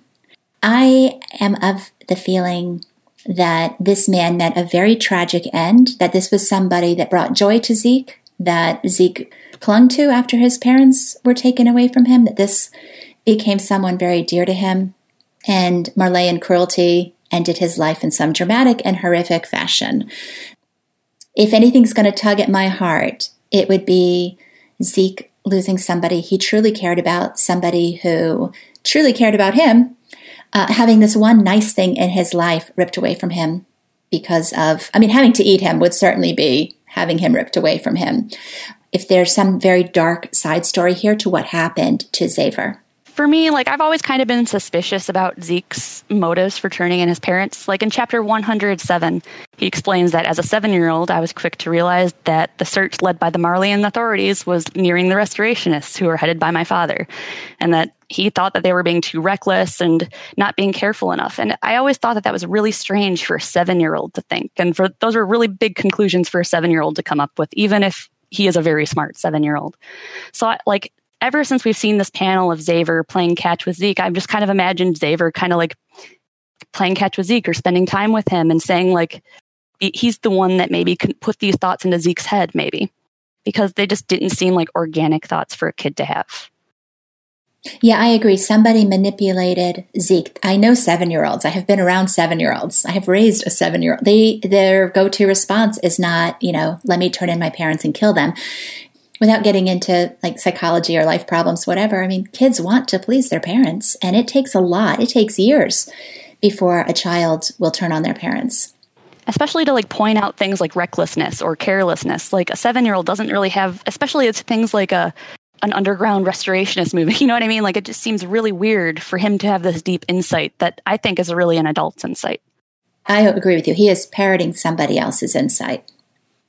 So then it's a question of who it is that he's parroting. And I think it's this guy who was, inserted into Zeke's life at a very young age to be the trustworthy figure when it became apparent that his parents weren't those trustworthy figures to him. You think like someone like Kruger or somebody in the movement inserted this man into Zeke's life? Yes, I think that this man maybe wasn't a partner of Kruger's, but I do think he was affiliated with Kruger. Because Kruger, we know, was in the Marleyan military. And, I mean, he probably wasn't alone in that. That it seems unlikely to me that he was a lone operator in that organization. And there was talk of, other warriors being, spies for the Owl when Grisha was being interrogated. I've really hoped that Kruger would be a big part of Zeke's backstory. It's been a popular fan theory. Riker, you're the one to make that a big thing, right? Yeah, the Zeke ogre conspiracy. Yep, I'm one of the people that fully buy into that. Well, maybe not 100% now with some things with Kiyomi that have been going on, but definitely the Zeke-Kruger correlation. Yeah, there's definitely an update coming to that with new information that we've come across in the last year, but I'm still mostly on board with it too. But yeah, some of my opinions have changed. It'd be really interesting to see how next chapter affects that if it is a Zeke flashback. Whenever I've been crafting theories, I always stop when I get to Zeke's motive since it seems impossible to come up with something that I'm fully satisfied with. And so I just decide to hold off until we finally get to know. So I'm really hoping that's next chapter. And part of me thinks that Zeke is really just kind of a pawn, maybe an unknowing pawn in this whole big plot. Like he's been in this since he was born, since before he was born. This may have been concocted long before then.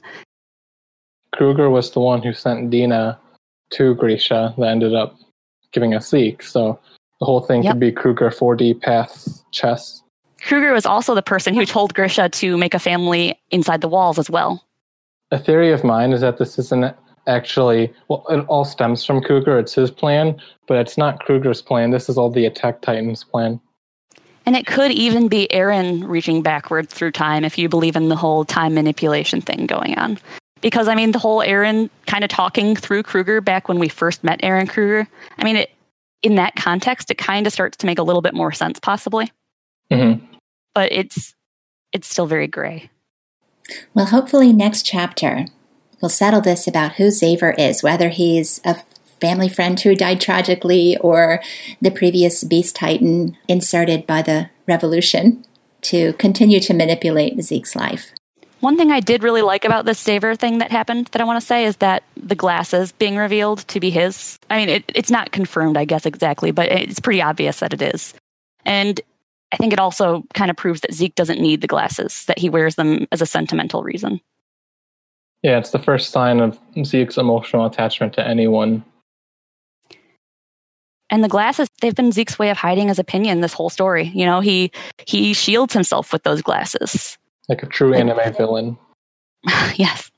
So we'll find out in 114. So that wraps up our chapter 113 discussion. After the break, I'd like to spend some time getting to know our guests a little better, also take a look at the SNK in the news, and reveal Puppet's rather extraordinary talent. We'll be right back.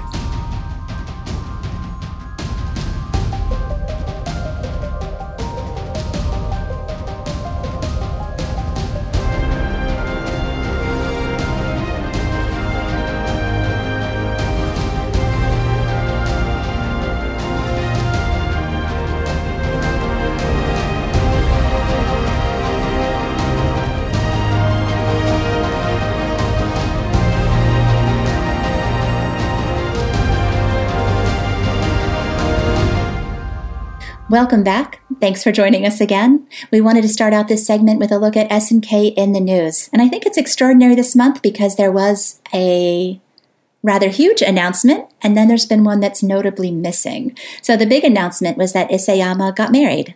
I was trying to remember which magazine cover we saw of him recently where he's changed his hair, he's changed his clothes, he's smiling. There was some fandom speculation that maybe things were looking up in his life. I'd seen someone even speculate that he had gotten married. Hard to imagine if that's going to impact the story, but it certainly was good news to see that he'd found somebody to partner with in his life. But the other piece of news that's noticeably missing, Puppet, do you want to talk about that? Yeah, so that's Season 3, Part 2 news. In the past, we've had the first trailer typically by now, and we know they started recording, which for Season 2 and Season 3, Part 1, when they started recording, it was a few days later we got the trailer. So they were mainly recording lines for the trailer first. And They started recording like 2 weeks ago, I think now. So it's very odd that a trailer hasn't dropped yet. Season 2 had 2 trailers. Season 3 Part 1 only had 1. So I'm thinking we'll probably only get 1 trailer for Season 3 Part 2. And I'm hoping it comes out soon. So we're all on Season 3 watch. Yeah, we are starting to get those hints of news, which are always exciting to see. Yeah, Sawano just started recording the soundtracks, I think 2 or 3 days ago now. So that's ramping up as well. It seems like it has been an exceptionally quiet month. I think it has been quiet. Like, there's been a lot of stuff going on with other animes and other series, but not a whole lot of SNK news. Well, hopefully next podcast we'll be talking about the trailer. That would be great. So let's just move into getting to know our guests a little bit better. I'd like to start with Reiku. I mean, I know about the Zevi memes, and yes, they are there, and they are in abundance. But you've been doing the character ranking polls. Maybe you can tell us a little bit about how long you've been doing them and what made you start those and what you've learned from them. Actually, I started the polls around chapter 99, which was, Reiner had just started becoming very popular in the fandom. People were really warming up to him, and I was included in that group. During Return to Shiganshina, I hated Reiner. I wanted him to die. I wanted him to suffer, and I was very betrayed by him, and I was angry. So when his head got blown off, I was very happy. But then we got to know him better, and Marley happened, and somehow he became my favorite character, and he became the favorite character of a lot of people. So I was like, well, wouldn't it have been cool if there had been some sort of way to measure the increase in popularity over time? So I started doing these polls around chapter 99 where I would have everybody rank their favorite characters from top to bottom, just to kind of see how the rankings look overall. And then over time, I would run this poll again just to see what changed and if anybody's popularity increased or decreased, etc. So something that's been really cool to see, I mean, I missed the Reiner rise in popularity, unfortunately, but I am starting to see the Gabby rise happening, which is really cool. And it's also really nice to see like how what happens in a chapter makes a character more or less popular. Like for chapter 112, for example, Mikasa was one of the most popular characters. She almost made the top 5, which is very unusual for her. Usually she's like number 9 or 10. So it's really cool to see these points in time and the way that the character's popularity reacts to what's going on in the manga or even the anime. So the way Isayama has manipulated us emotionally. Yes, exactly. And yeah. It's really nice to see how controversial certain characters are, because just in chapter 112, Zeke had about 25% of people putting him in the top 3 and about the same number of people putting him in their bottom 3. So that's a really interesting case because there aren't any other characters that are like that. Can you also segment these results by gender or by age? What sort of filters have you built in? Yeah, I've looked at it by age in the past, and that was actually not as illuminating just because like the age of people watching this series or reading this series, it varies quite a bit, and I didn't really find anything cool there. But with gender, it was actually really interesting because like Levi and Reiner are much more popular with ladies, but characters like Eren and Zeke and now Flock are significantly more popular with males. I think Ymir is also one of those characters that definitely has a gender appeal. Yes, Ymir is far more popular with women than with men. Specifically, people who like Reiner and Zeke do not like Ymir. So it's really interesting just to see how whether or not you like one character affects whether or not you dislike or hate another character. One of my favorite aspects of your polls are the bonus questions. Do you want to talk about those a bit? I just started doing those just because I was feeling like having a little bit of fun with this most recent poll. But I think my favorite bonus question in this one was, what Pokemon starter would you choose?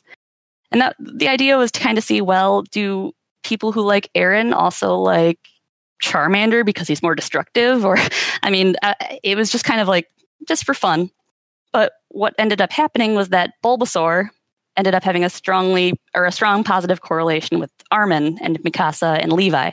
Squirtle ended up having a strong correlation with Birtle, which is adorable. That's adorable. I saw the art that was generated from that. Yes, that was fantastic. That made me very happy. Leah Sparks is the best. So if somebody wanted to see the polls, somebody that's not on Reddit, what's the best way to find those? Is it on your Tumblr blog? I post them on Reddit, and I also post them on my Tumblr, yes. Okay.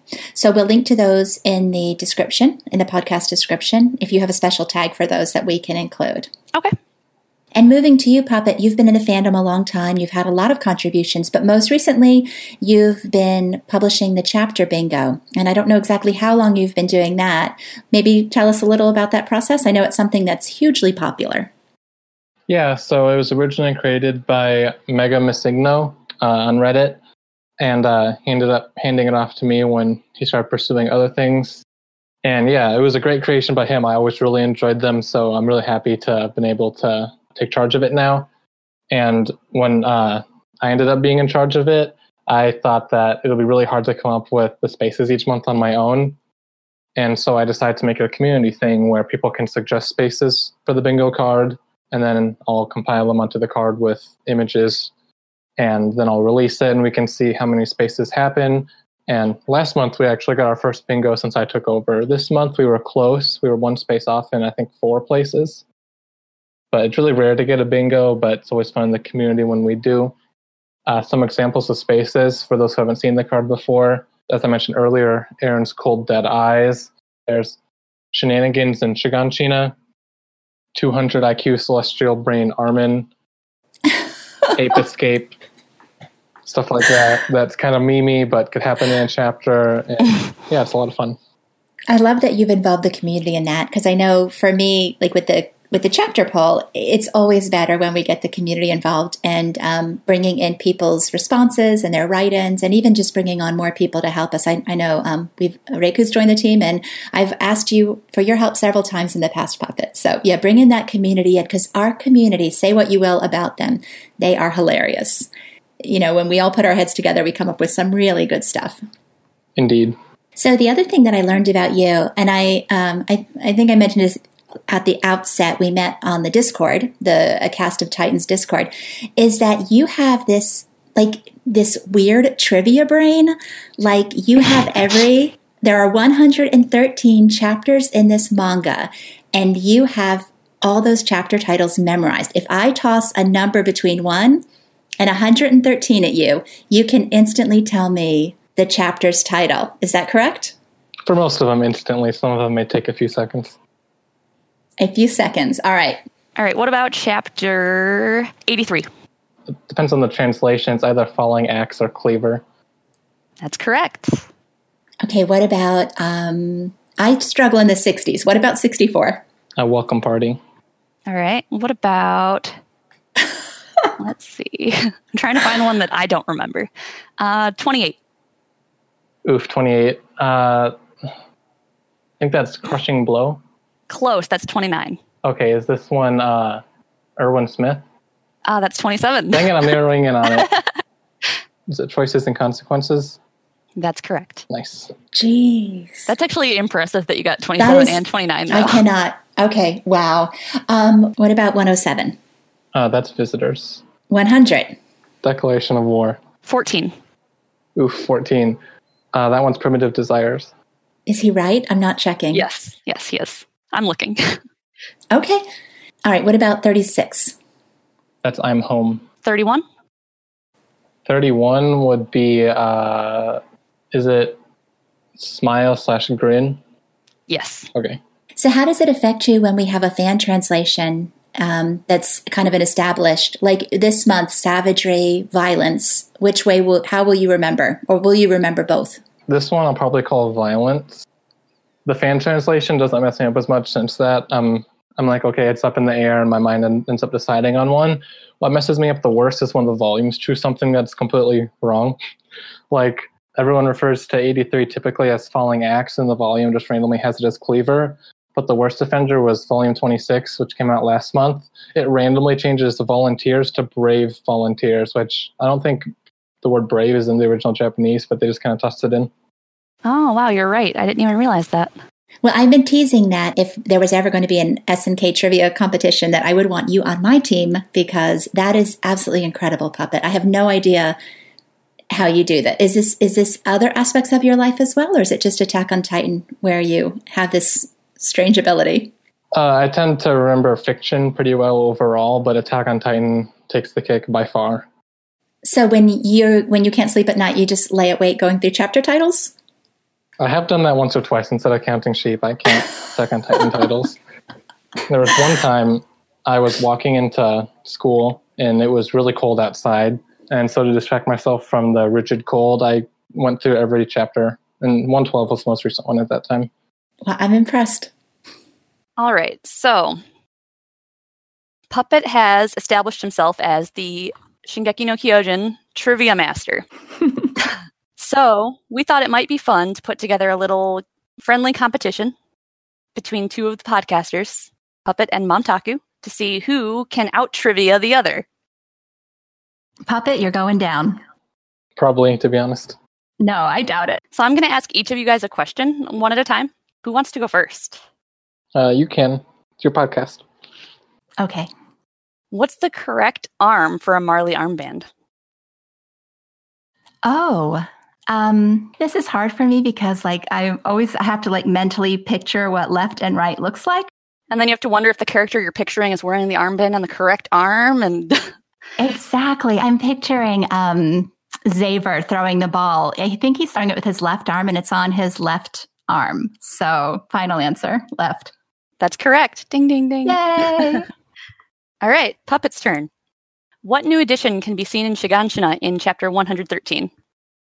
Ooh, the crater, which I'm not sure if it's a lake or not. It's like the colossal Titan crater thing.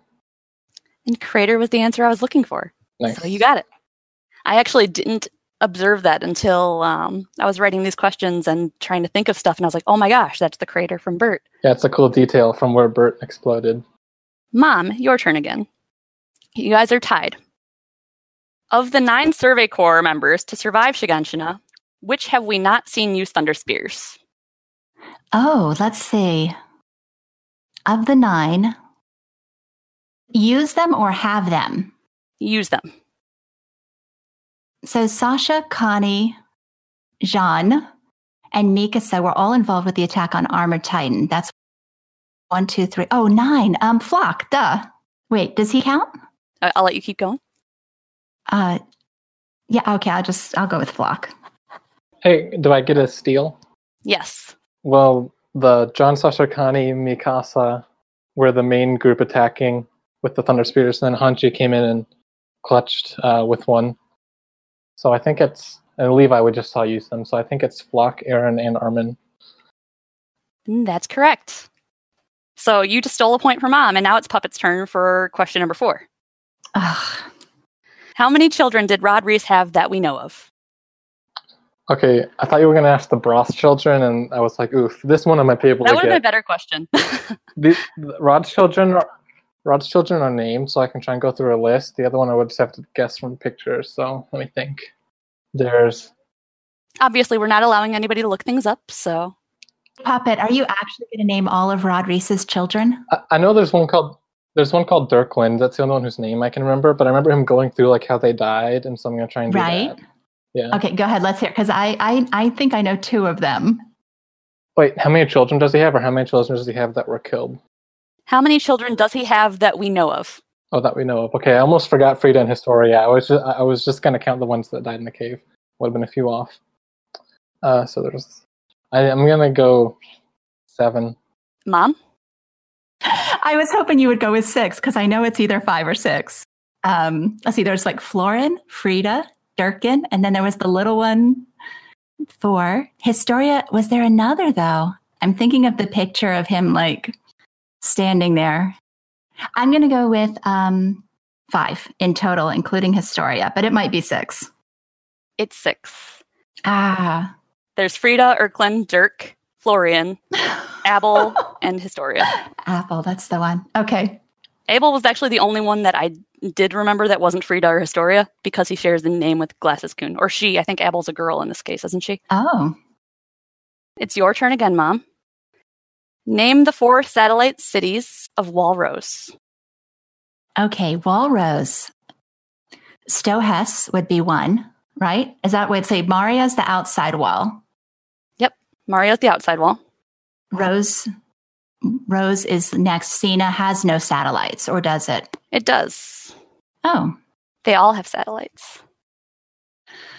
All right. I know Stohess is the southernmost one. Orvad is the northernmost one. No. Yes. Yes. Yes. Okay. Stohess, Orvad.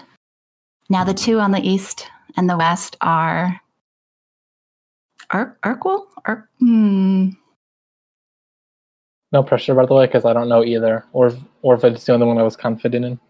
Yeah, Orvad and Stohess are the south and north. And Utopia? No. Okay, I give up. Help. Okay, so Puppet, do you want to try to steal?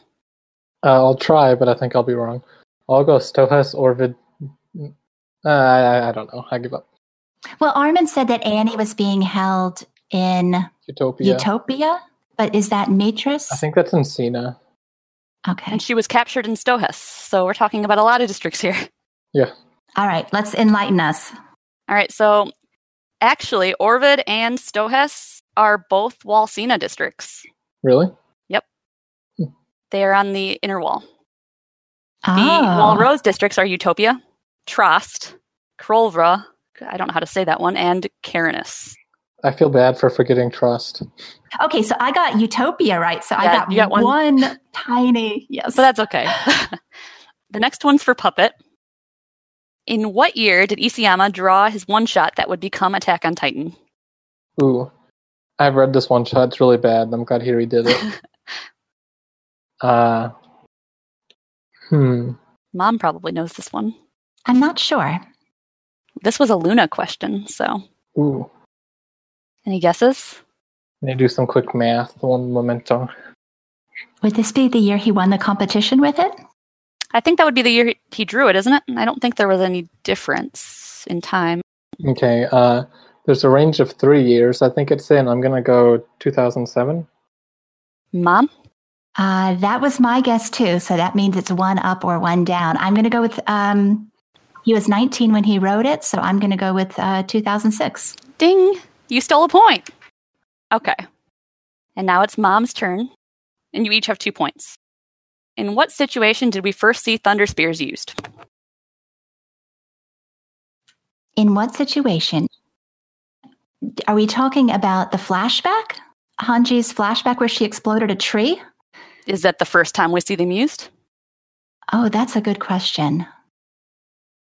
I'm going to say the first time we see them used is in the flashback exploding the tree. You are correct. I liked that question. That is a good question.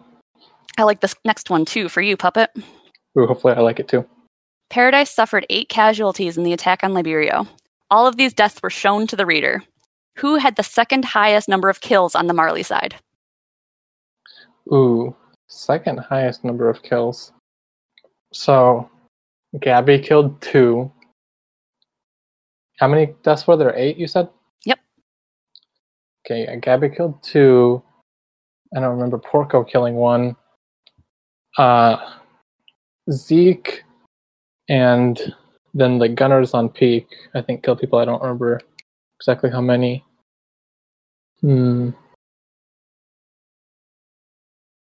Oh, when there were 2 people like racing up on Zeke, and John told them to stop, and they just kept going. Peak had both of them shot, but I think that would count as the gunners. I don't think we saw which gunners. For the sake of clarity, I'm saying all the gunners count as Peak. Okay. Because we can't really assign the kills to an individual person. Okay. Then I think Peak would be the most kills, so you said you wanted the second most. I'm going to go Gabby. That's correct. And I liked your thought process. That was awesome. I typeset a lot of those action chapters, so they're ingrained. All right, Mom. In No Regrets, how did Levi meet Isabel Magnolia? Is it really fair to pull in only pseudo-canon material such as No Regrets in this debate? Okay, let's see. Are we talking... I own both volumes. I own the anime, which I don't know I've even opened it. I think it's like... How did he meet her? Yep. How did he first meet her? I'm just going to guess because I honestly have no idea. I think she was just some little street urchin. And was there something with a bird that needed to be fixed? Or maybe I'm confusing those things. But Puppet, do you know this one? When you first asked the question, I was like, no way. But then, Mom was answering. I think I thought of it. Isn't she like being chased by some guys and she wanders into him and the other guy's house and then they end up protecting her there? Yep, you're correct. He rescued her from pursuers. Well, do we know that he didn't know her before that? She was a complete stranger at that point? I'm pretty sure it seems that way. I haven't watched it in a while. I think all my fan fiction reading has like also influenced this because they're always in a gang, you know? Yep. All right. So now it's Puppet's turn, right? Mom has 3 points and Puppet has 4. All right, Puppet, can you name the real-life inspiration for the Attack Titan and the Armored Titan designs? The Armored Titan is Brock Lesnar. The Attack Titan, I didn't know had a real-world design influence. So this one I probably won't get. Let me think for a moment. And I just noticed if I didn't know both of them, I shouldn't have answered the first half because now Mom can still have it. The Attack Titan has an inspiration for design. I didn't know this either. Puppet, what is wrong with us? Thank Luna for this question, too. Luna, why are you like this? I thought actually these would be really easy for you, Mom, because I thought maybe that you had the same frame of reference for these. No, clearly Luna is, clearly she's, you know what? This is her being evil coming up with these. Like, impossible. Based off the ears, I'm just going to go Lord Elrond from Lord of the Rings. Mom, do you have an opinion on this one? I would say the Attack Titan is based on some kid in high school who beat him up that he wants to get back at. Well, the answer is that it's Yushin Okami, who's a UFC fighter. So both of the Armor Titan and the Attack Titan were based off of people in either the WWE or in UFC. Did I get the armored right? Yes, you did. Okay, nice. Do I get half points? Yeah, you get all the points. I think Luna gets all the points. Yeah, she gets a point for having the unanswerable question. And this one is for Mom. What member of Squad Levi was the first to land a kill in the Reese Crystal Cave? The first things that happened, Sasha blew up the, it created the smoke screen. I'm going to go with Jean, even though it's probably wrong. I honestly don't remember, but his was the one that stands out most in my mind because, you know, the whole getting his hands dirty situation. You're actually correct. Oh. Yep, it was Jean. So now we have one last question. And what's the score? It's actually tied right now, 4-4. Ooh. This question I think I want to do differently. I'm going to ask it to both of you at the same time. And I want to see who comes to the answer the fastest or gets closest. You make your guess, Puppet, and then if you guess wrong, then Mom can guess and back and forth. How many soldiers were in the platoon that Gabby saved by going in alone in Chapter 91? Ooh. Are we talking about the soldiers that were in the... is that number specified, or do we have to think back and count bodies? It's specified, I believe. Is it 1,000? Mom can make her guess now. That's specified in chapter... Puppet, what chapter is that specified in? 91? It'd probably be 91. I can see it might be mentioned on the train in 93, but I think it's just 91. 91. Yeah, because she goes like, Commander McGoth, let me do my plan. Who's more important, one cute little me or blank number of soldiers in your platoon? Yep, I'm pretty sure that's how it went down. Okay, you know what? Puppet gets credit for this because I would not have even remembered that line of dialogue. Yeah, I have no idea. I'll say 1,100 because it was probably a round number. It's 800. I felt like there was an 8 in it. I want to say like 180, but I was like, I know it's higher than that. So Puppet wins, but just barely.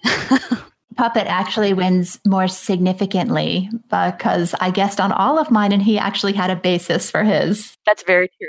So we have a champion. Congratulations, Puppet. You are a worthy opponent. You have bragging rights, and that's about it. And we will someday have like an actual, like, I really want to go up against the Cast on Titan guys, and you are always on my team, no matter what. Yeah, I want Puppet on my trivia team, always. Yeah, I'm looking forward to teaming up with you instead of combating you. Clearly, Luna needs to be the question master, or maybe not. Maybe she needs to be completely disqualified from ever coming up with another question. Yeah, nobody will get any points if Luna does all the questions. Was there anything else you guys wanted to talk about, or should we end it? I think that's it. Okay. Thank you for listening to our podcast. Luna will be back next month for our Chapter 114 discussion. As always, we welcome your comments and questions, and we truly appreciate your support. I'd like to thank Puppet and Reiku for helping me this month. You guys were both fantastic. Thank you so much. Thank you so much for having me. I had a lot of fun. Yeah, thanks for asking me on. It was a good time. You guys were great guests, and you made this very easy not having Luna here.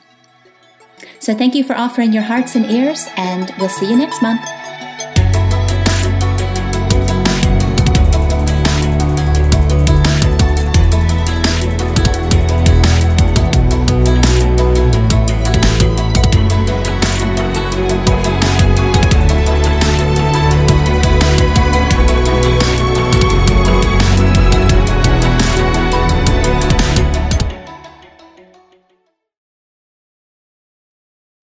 Hi, Luna. Hi. Hello. So I have a short break, so I can join for a little bit, for like 10 minutes. Do you want to talk or do you want to just listen? I think it's better if I listen.